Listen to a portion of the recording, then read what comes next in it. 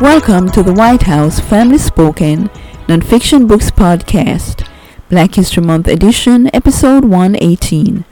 Today we're celebrating the life of Samuel Morris from the book 100 Most Influential Black Christians in History, compiled and edited by the editors of Black Christian News Network 1.com, bcnn1.com. Samuel Morris, pastor and missionary. Jesus said unto her, I am the resurrection and the life. He that believeth in me, though he were dead, yet shall he live. And whosoever liveth and believeth in me shall never die. Believest thou this? John 11:25-26. It is not my work, it is his. I have finished my job. He will send others better than I to do the work in Africa, on having pneumonia and not being able to preach. Over 130 years ago, in a small Liberian village in West Africa, Samuel Morris was born Prince Kaboo, the eldest son of a Kru tribal chieftain. While still a child, a neighboring clan defeated his people and demanded that Kaboo's father pay a hefty ransom for his son's return. The conquering chief subjected Kaboo to terrible treatment and cruel labor. During one of many intense whippings, Kaboo said he saw a bright light and heard a voice from heaven telling him to flee.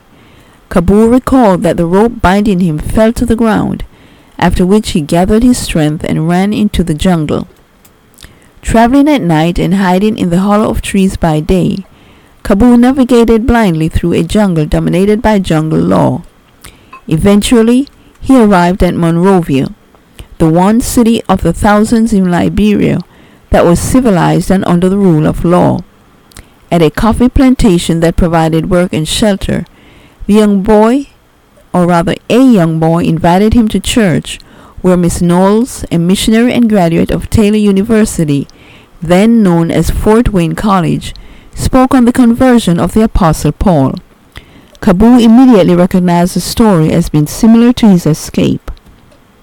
Shortly afterwards, he accepted Christ as Savior and was baptized under the name of Samuel Morris in honor of the missionary's benefactor. Morris spent the next 2 years painting houses in Monrovia, the capital of Liberia. He became a zealous member of the Christian community and displayed a fervent desire to learn about the Holy Spirit. Missionaries encouraged him to travel to America and seek the instruction of Stephen Merritt, former secretary to Bishop William Taylor. With no money or means of transportation, Morris began his journey on foot. Sleeping on the beach at the Robertsport Harbor, Morris waited several days before finding passage on a ship in exchange for work. The journey would prove a difficult one, as Morris was often beaten and assigned to the most dangerous tasks. However, by the time the ship docked in New York in September of 1891, the captain and most of the crew had accepted Christ because of Morris's witness. As a pastor and sponsor of a rescue mission, Merritt warmly received Morris. He contacted Thaddeus Reed, then president of Taylor University, and requested to enroll Morris at the school. Due to Taylor's financial debt, Reed personally started a fund for Morris. The fruit of his effort would later be known as the Faith Fund. In December of 1891, Morris arrived on Taylor's campus, then in Fort Wayne, Indiana. When asked by Reed which room he wanted, Morris replied, "If there is a room that nobody wants, give that to me." Morris's faith had such a profound impact on the Fort Wayne community that he was frequently invited to speak at local churches. At night, he could regularly be heard in his room praying, which he simply called talking to my Father. Morris often asked others to read scripture to him. When one student refused, saying he did not believe in the Bible anymore, Morris replied, "My dear brother, your father speaks to you, and you do not believe him? Your brother speaks, and you do not believe him? The sun shines, and you do not believe it?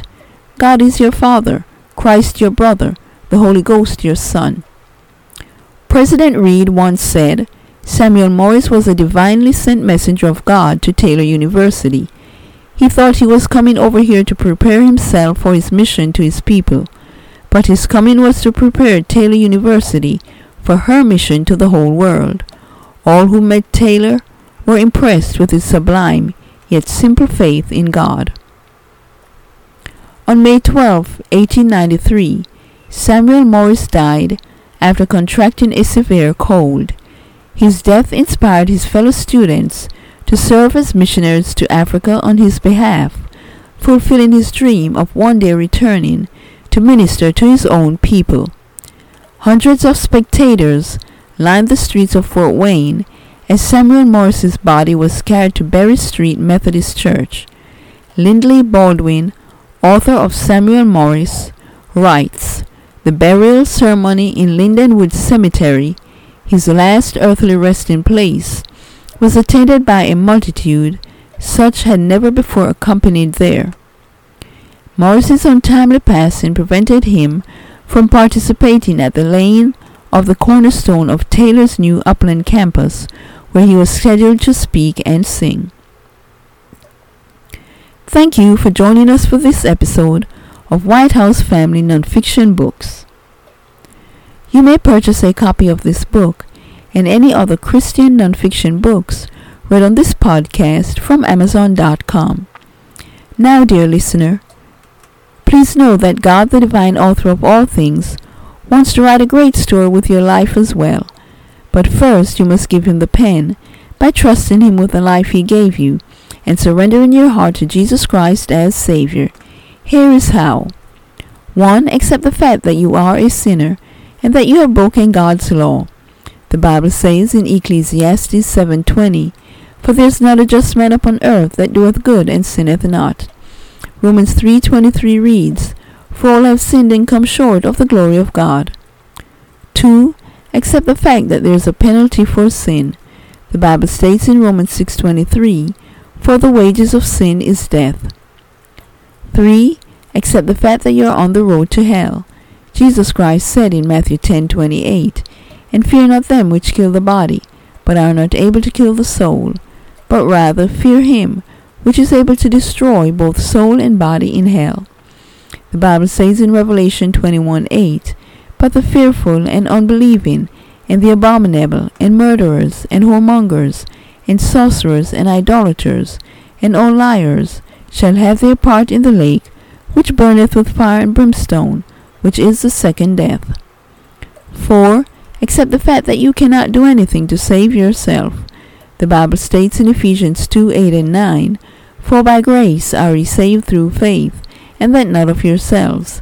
It is a gift of God, not of works, lest any man should boast." 5.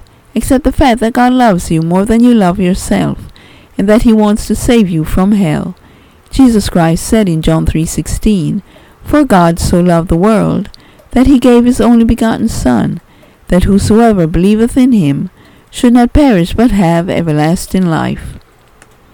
With these facts in mind, please repent of your sins, believe on the Lord Jesus Christ, and pray and ask him to come into your heart and save you this very moment. The Bible states in the book of Romans 10:9 and 13, that if thou shalt confess with thy mouth the Lord Jesus, and shalt believe in thine heart that God hath raised him from the dead, thou shalt be saved. For whosoever shall call upon the name of the Lord shall be saved. Dear friend, if you are willing to believe on the Lord Jesus Christ for salvation, please pray with me this simple prayer. Heavenly Father, I realize that I am a sinner, and that I have done some bad things in my life. For Jesus Christ's sake, please forgive me of my sins. I now believe with all of my heart that Jesus Christ died for me, was buried, and rose again. Lord Jesus, please come into my heart and save my soul and change my life today. Amen. If you believed in your heart that Jesus Christ died on the cross, was buried, and rose again, allow me to say congratulations on doing the most important thing in life, and that is accepting Jesus Christ as your Lord and Savior. For more information to help you grow in your newfound faith in Christ, go to gospelitesociety.com and read what to do after you enter through the door. Jesus Christ said in John 10:9, I am the door. By me, if any man enter in, he shall be saved, and shall go in and out and find pasture. Thank you once again for listening, and may God bless you until next time.